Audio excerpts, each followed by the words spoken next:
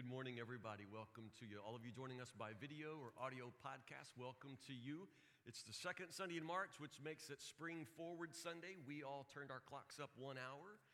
Those of you in Cafe Worship this morning, just look around the room. If there are some extra people, those are people who did not turn their clocks forward, and they were coming to 8:30 worship service this morning. So welcome to all of you in Cafe. Open your Bibles this morning to a very important passage, Psalm 32. Psalm 32, starting a new message series from now to Easter entitled Come See, Go Tell. It's not really a message series, it's more of a message season. These are the sermons that we will use to sort of pave the road for us to Calvary, to the cross with Christ, and of course to the celebration of Easter. We're going to begin in the only place to begin when it comes to coming to God, coming to the Lord. And that is to the matter of our sin. If we're going to come to God, we come to God on His terms, not on our terms. And when we come to God, the Scripture says we come to Him confessing our sins, knowing that He is God and we are not God, and therefore having to agree with God about the truth of our lives and the truth of our sin. Until we're willing to do that, we cannot at all come to God. We can only come confessing and only come as sinners. Psalm 32 is a great passage to help us remember how God forgives sinners. Now, when we talk about forgiveness in church, I know when some of you hear the language of forgiveness, you almost out of habit disregard it. Forgiveness is very impossible to accept and very difficult to believe in. And of all people to forgive, the hardest person to forgive is usually myself. It's usually ourselves. And for that reason, when you read something like Psalm 32, where the psalmist King David talks about the miracle of forgiveness, you're inclined to think that that's just church talk, that somehow whoever writes this or talks like this doesn't understand what real sin is. What you know about David, right? He is as real a sinner as they come. So when he writes this passage, when he writes these verses, you got to know he's writing from a place that he knows about. It's a place of sin. You remember his story, right? I mean, King David was the most powerful man in the world in his day. He was wealthy, he was powerful, and in all of his wealth and prominence, he grew very lustful and lazy. One particular day, the scripture says he slept in late. He watched an entire season of Game of Thrones on Netflix in his pajamas, and then he stepped out on the roof of his palace to look over his kingdom there in the middle of the day, and in his gaze he saw a woman of unusual beauty named Bathsheba taking a bath, and he determined to have her. So he sent the Secret Service, they brought her to him, and he laid with her.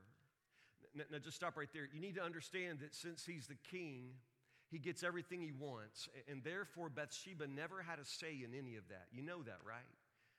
You can't read that story as if somehow she wanted him to. This is not consensual. This is a man who simply takes what he wants, and what he wanted was her, but not really her. He just wanted to use her to satisfy his lust, which he did. And when he was done with her, he sent her back away.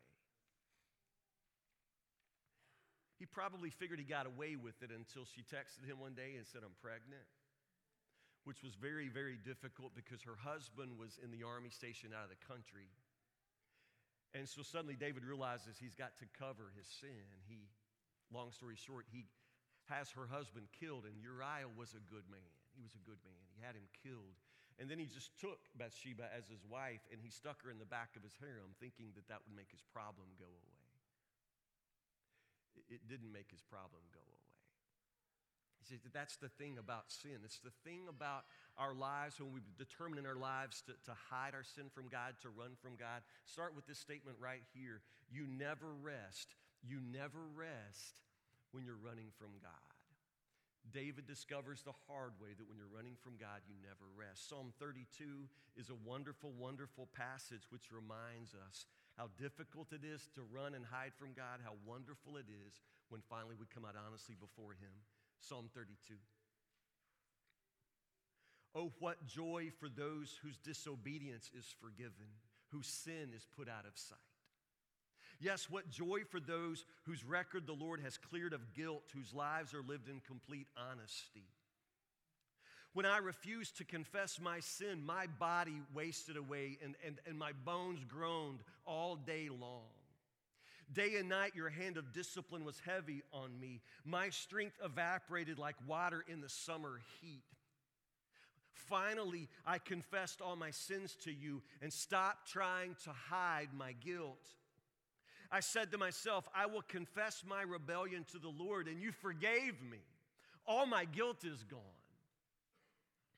Therefore, let all the godly pray to you while there's still time, that they may not drown in the floodwaters of judgment. For you are my hiding place. You protect me from trouble. You surround me with songs of victory. The Lord says, I will guide you along the best pathway for your life. I will advise you and watch over you. Do not be like a senseless horse or mule that needs a bit and bridle to keep it under control. Many sorrows come to the wicked, but unfailing love surrounds those who trust the Lord. So rejoice in the Lord and be glad, all you who obey him. Shout for joy, all you whose hearts are pure.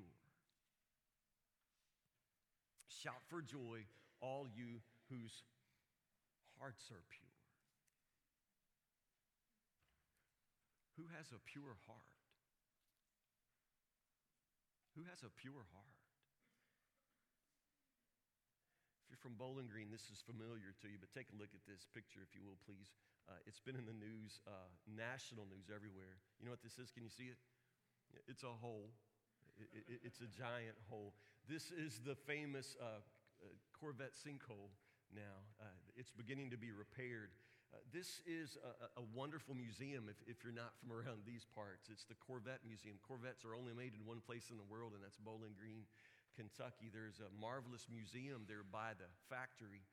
And this is a beautiful yellow sky dome, if you see it from the interstate, with this big red, amazing spire that comes up like a steeple. You know they call this the Church of the Corvette. There's a sermon in that I won't preach today, but they call this the Church of the Corvette. And the earth opened and swallowed up the idols. Did you get that part? Church of the Corvette. Honestly, it's an amazing kind of thing. Kentucky, we all know about sinkholes, but even this is shocking to us. This is a museum floor, and there was something like 8 priceless cars sitting in this museum. And then one day back in February, was it February 12th, something like that? It just collapsed. It just collapsed, and 8 cars plunged into the earth. This is something like 40 feet wide and something like 20 feet deep, although I'm still not sure they've found all the cars yet, which is somehow amazing. What's amazing to this about this to me is the simple fact that this was probably a long time developing and nobody knew that. In other words, while the floor sat there solid and while people walked across this floor and parked these $1 million cars across the floor here, beneath all the appearances, things were beginning to crumble. Things were collapsing, and nobody knew. In the silence, in the invisible darkness of the ground, the earth underneath this museum was giving way until finally it all just collapsed. That's the kind of process, spiritual process, that David talks about in Psalm 32. Do you see that? It's a before and after picture if you read Psalm 32, and it's before and after he confesses his sin. Now, the first part is before. He starts in verse 3. He says, when I was silent, when I refused to confess my sin. This is the before picture. Now, you need to understand and see what David is describing here. Before he confessed his sin, he says, I was silent. Now, what he's saying, of course, is that there was a time when I went on as if I had nothing to confess. There was this period of time when I didn't talk about my guilt. I didn't talk about my sin. But during that time, I just kept up appearances. I just continued to go on as if I was okay, as if everything was okay, but underneath the surface, but beyond the appearances which I maintained for a while, my soul was caving in. This is what he says. When I remained silent, my body wasted away, and I groaned all day long. It's interesting. He says, when I tried to be silent, my bones groaned. Interesting. Just to stop right there. When he says, I was silent, I remained silent, you know, of course, he's not saying he was mute.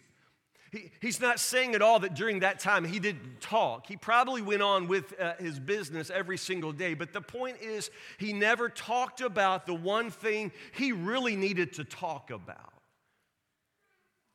Now as a Sunday morning preacher, let me just say, I feel like this is what we do most every Sunday of our lives, if you won't mind my being so bold as to say so. I feel like every Sunday of our lives, we come into this place and we sing around it, and we pray around it, and we preach around it, but we never actually deal with the real thing. We never really actually talk about the thing that we most need to talk about, and that's probably our sin, our guilt. We just keep that hidden for as long as we can. We just keep it hidden. But what you have to understand is, even though you're not talking about it, and even though you're going on as if there's nothing to talk about, under the surface, beneath everything in your heart, things are collapsing, things are giving in. It's the thing about guilt. David talks about his guilt. He says, blessed are those whose guilt is forgiven, whose sin is lifted. Just a few things about guilt. First off, I want you to understand that guilt has a way of destroying your confidence. Guilt destroys your confidence. You say, well, big deal. Well, what's confidence? Confidence is your life. You understand? Confidence is that sense of security in living your own life. But when you begin to keep secrets, when you begin to harbor your sin and hide your sin, guilt destroys your confidence. You begin to live in this kind of insecurity, and it's understandable because basically you've begun living a kind of pretend life. Your confidence is gone because you now have secrets that you have to keep. And secrets are very, very difficult to maintain. And there's a lot of anxiety that goes along with trying to make sure that nobody finds you out. Guilt has a way of destroying your confidence in life because all of a sudden you're constantly preoccupied with covering your tracks. Now, this confidence also has a way of destroying and damaging your relationships. Guilt damages relationships because you've lost your security, lost that confidence. And so in relationships now, when I am harboring sin, when I'm holding back my guilt, it begins to become an obstacle in relationships, primarily because I am vaguely aware of the fact that people are loving me for the person I pretend to be and not for the person I actually am. Now, they don't know that, but I know that, and it becomes an obstacle when it comes to intimacy. I don't want people close to me because if you get close to me, you'll begin to understand who I actually am. Guilt damages relationships for this matter. If you get very close, if you begin to look around the corners of my life, you'll start to see things that I have determined that you're never going to see. That's why I have to keep you at a distance. Now, if we stop right here and preach a little bitty marriage sermon, let me just help you connect the dots here. A lot of marriage problems are actually guilt problems. And it could be that your marriage problems have something to do with guilt in one or the other of your lives. Because guilt absolutely destroys intimacy. Men, I could say this to you, that the sexual problems that you have with your wife could very well be related to guilt. Maybe it's guilt over unfaithfulness in the past or maybe in the present, or maybe it's guilt that has to do with your habit with pornography. Now, why in the world you would continue to choose fake people, images over a real live woman in your bed is beyond me. But the guilt begins to pile up when you have this that you're hiding from her. And that guilt becomes a very, very real obstacle when it comes to intimacy. So understand, guilt damages relationships and it will destroy a marriage. Absolutely. And one last thing, guilt has this incredible way of keeping me stuck in the past. Guilt will leave you in the past. Living with guilt, hiding your guilt, keeping these secret sins. Do you understand? It's like trying to drive with only looking in the rearview mirror. You just can't do it. Guilt will leave you stuck in the past. You'll continue to rehearse and go over your regrets. You'll continue to ask, what if? And I wish I'd done something different. You continue to live with this incredible regret. It keeps you tied in the past. It won't let you move into the future, and it ruins the present. Guilt leaves you stuck in the past.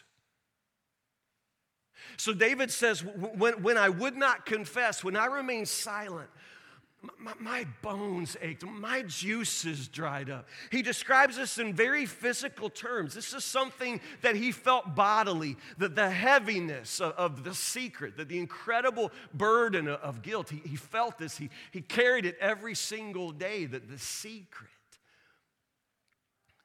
I've said before, and you've probably heard it before, but secrets make you sick. Secrets make you sick. Whatever it is that you choose to hide, whatever it is that you choose to bury, you give incredible power to whatever it is in your life that you try to hide. You see, the problem is you're burying something that's alive. When you bury something in your life, you have to make sure that you always bury it dead. But the problem is when you're keeping a secret, when you're hiding your guilt, you're burying something alive, and it's only going to haunt you every single day. And the deeper you try to bury it, the more powerfully it will rule your life. You know this. You're living this, some of you. You've got to understand that your secrets will make you sick. The secrets will poison your spiritual life. They will poison your life. Do you not understand? You give incredible power to whatever it is you're trying to hide. As long as I remain silent, David says, my bones ached. My juices dried up. You know about this, don't you? I mean, the fact that you never talk about it doesn't mean that you don't know what it is to have your bones ache like that from guilt. I know. I know what it is to be loved for the person I pretend to be, as opposed to the sinner that I am. I know what this is, and you do too, and King David knew. As long as I remain silent, he says, my bones ache. My strength was just dried up like water in the summer. But then he says, but then, verse 5, finally I confessed all my sins to you. Stop trying to hide my guilt. I said to myself, I will confess my rebellion to the Lord, and you forgave me. It's the most miraculous few words in all of Scripture. You forgave me. He just forgives. All my guilt is gone. All my guilt is gone. Therefore, let the godly pray to you while there's still time, that they may not drown in the flood waters of judgment, for you are my hiding place. You protect me from trouble. You surround me with songs of victory. All my guilt is gone. Do you understand that this is a possibility for you? You don't have to live with the guilt. You don't have to live with the sin. You don't have to live with the secrets. The moment the secret dies, you begin to live. Don't you understand this? The moment you no longer have to consume all of your energy in covering your tracks, suddenly you'll find a new energy for living. You don't have to live a slave to your own secrets. The amazing thing is, the power of sin in our life is very related to its secrecy. And the moment you speak it out loud, the moment you reveal who you really are, the moment you just simply say it out loud, sin loses some of its power over you. The power is in the secret. Finally, I confessed all my sins to you. It starts right there. Do you understand? You first have to confess all your sins. I confessed all my sins. The Hebrew word for all, it means all. Confess all your sins to God. Well, I do that, Brother Tim. I pray every day, and when I pray, I say, Lord, forgive me for all my sins. Yeah, I do that too. There's a college kid named Stanley, not any college kid you know, I promise. College kid named Stanley who was going off to college, and his mom had always done his laundry. This guy had never washed a pair of boxers in his whole life, and his mother was sending him into the world, and she panicked at the last minute because she knew this kid cannot do laundry. He has no idea. So mom got this big canvas duffel bag, and she said, listen, Stanley, just every day when you take off your clothes, put them in this bag, and then once a week, take this bag down to the laundromat, put quarters in the machine, put in some powder, and wash all your clothes. That's just what you do. Stanley said, Mom, I believe I can do it. So he did. He went off to college. Every day he'd take off his dirty clothes. He'd put them in that duffel bag. At the end of 7 days, he took that duffel bag down to the laundromat. He opened the washing machine. He put the duffel bag in. Just put it in. Put some quarters in, added some washing powder, hit the button, sat back. Pretty soon, everyone in the laundromat heard this big thump, thump, thump, thump, thump, thump. Big old bag. This pretty girl comes over and says, listen, I'd like to, it's none of my business, but I think if you took the clothes out of the bag, your clothes will get cleaner. Yeah, this is what I'm talking about. This, Lord, just forgive me for all my sins. It's kind of like just putting the whole bag in the washing machine. Don't you think your sins deserve some individual attention? I mean, every Thanksgiving, you want to count your blessings one by one. Why don't you try counting all your sins one by one? It would do your heart good. You confess all your sins. Slow down, baby. You understand? Slow down and say them out loud, one by one. Confess your sin. You're agreeing with God about your sin, and once and for all, you're saying it out loud, and your soul needs to do this. Just confess. This is where it begins. You just confess. But let's go on. Step number 2. Accept responsibility for your faults. Now, see, the problem is once I start confessing, then I start excusing myself. Now, God, forgive me for doing that, but now I'm just like my mama. Lord, forgive me for doing that, but they deserved it. Lord, forgive me for cussing, but if you was married to this woman, you'd cuss too. I mean, that's how we think. We immediately begin to make excuses for ourselves. I wouldn't do that. I wouldn't get angry if you didn't always be on my back. You understand? But no. You've got to accept responsibility for your faults. These are your sins. You can try to blame other people for the rest of your life, but it won't give you 1 inch more freedom than when you finally simply recognize that you are your problem. You are your problem. Let's just think back to all the terrible moments of your life. Let's think back to all the awful things you've done. Notice a pattern. You were there every time. You were there. Somebody was making choices. It was you. It was not your wife or your ex-wife. It was not your ex-boyfriend. It was not your kids, your no good, lazy kids. It was not anybody else. You are your problem. And I am my problem. And as long as I continue to try to shift the blame, as long as I continue to try to say, if everybody would just stay off my back, I could. No. It's not about everybody. It's about me. I am my problem, and you are your problem. When you confess your sins, you just accept responsibility. Stop excusing yourself. Stop trying to give reasons and make your sin sound logical. You're a sinner. You mess up. So do I. Sometimes horribly. I've got to accept responsibility for that. My sin is my fault. It's always my fault. I did it. I chose it. And I must confess it.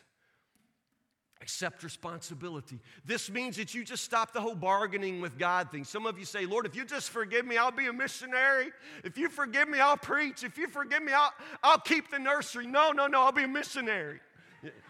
We just sort of start making all these deals with God. You understand? There's no deal to be made here. You don't have anything to offer Him except your guilt. And all He wants to do is take that away. You don't need to bargain. You don't even need to beg.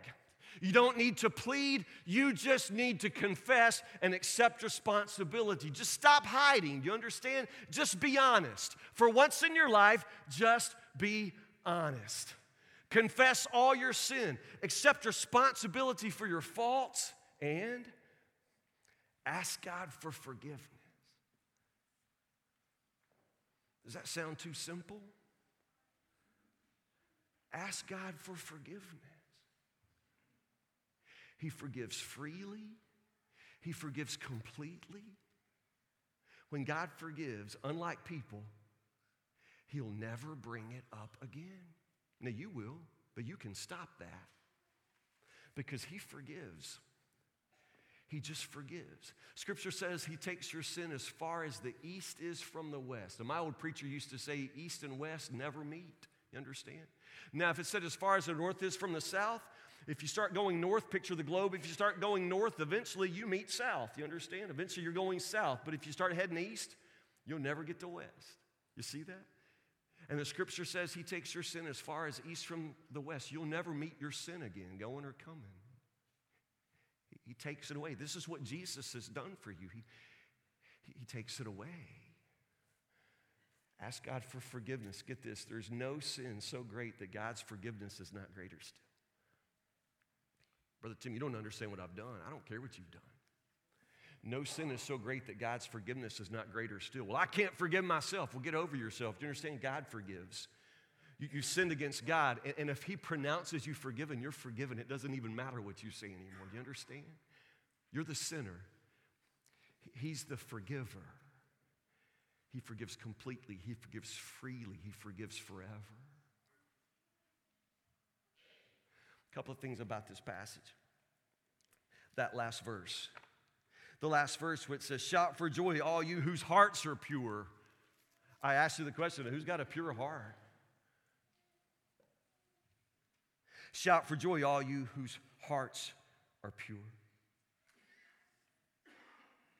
What does that even mean? Talking about perfect people? No. It's not about being a perfect person. It's about being a forgiven person. You can't be perfect. You can be forgiven.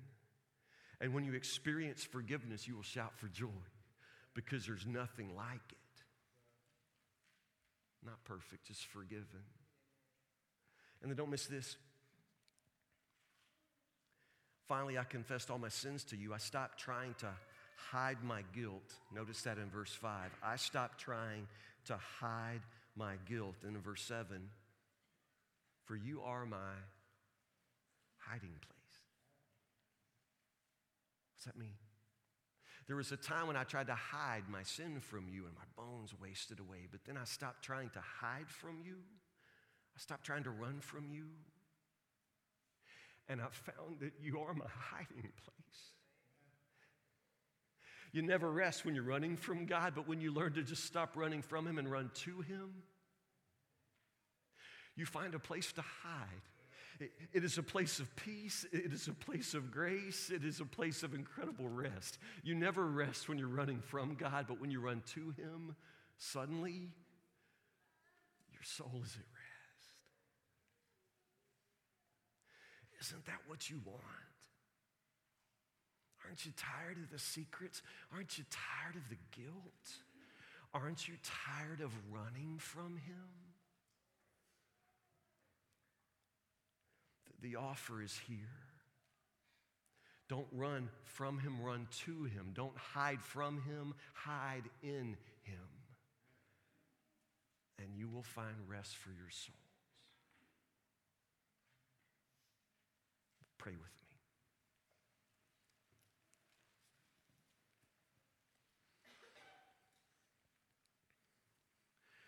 Oh God, there are those in the sound of my voice whose bones are aching. Hearts are just collapsing, Lord, with guilt. Lord, there are men and women and young people in this house today, Lord, bearing secrets, hiding, so afraid of being found out, determined, Lord, that nobody will ever really know the things they've done, the things they're capable of thinking. Lord Jesus, set us free from hiding. Lord, it really doesn't matter what we hide from the world, Lord. You see us and you know us. And it is truly only against you that we sin. So, Lord, it's only you who can judge us. But you don't judge us. You forgive us. So, Lord, help us to stop running from the only one who can pronounce us forgiven. Help us to stop keeping the secret from the only one who sets us free with the truth. God, I pray that you'll set hearts free. Set my heart free. Lord Jesus, I pray that we could just live honestly before you, hiding ourselves in your holiness, in your righteousness, in your grace. Lord, I pray for every weary soul bearing guilt and sin today. I pray that they would run to you and find rest, forgiveness, and peace. For you are our hiding place. Hide us away, Lord Jesus, in your grace. We pray for Jesus' sake.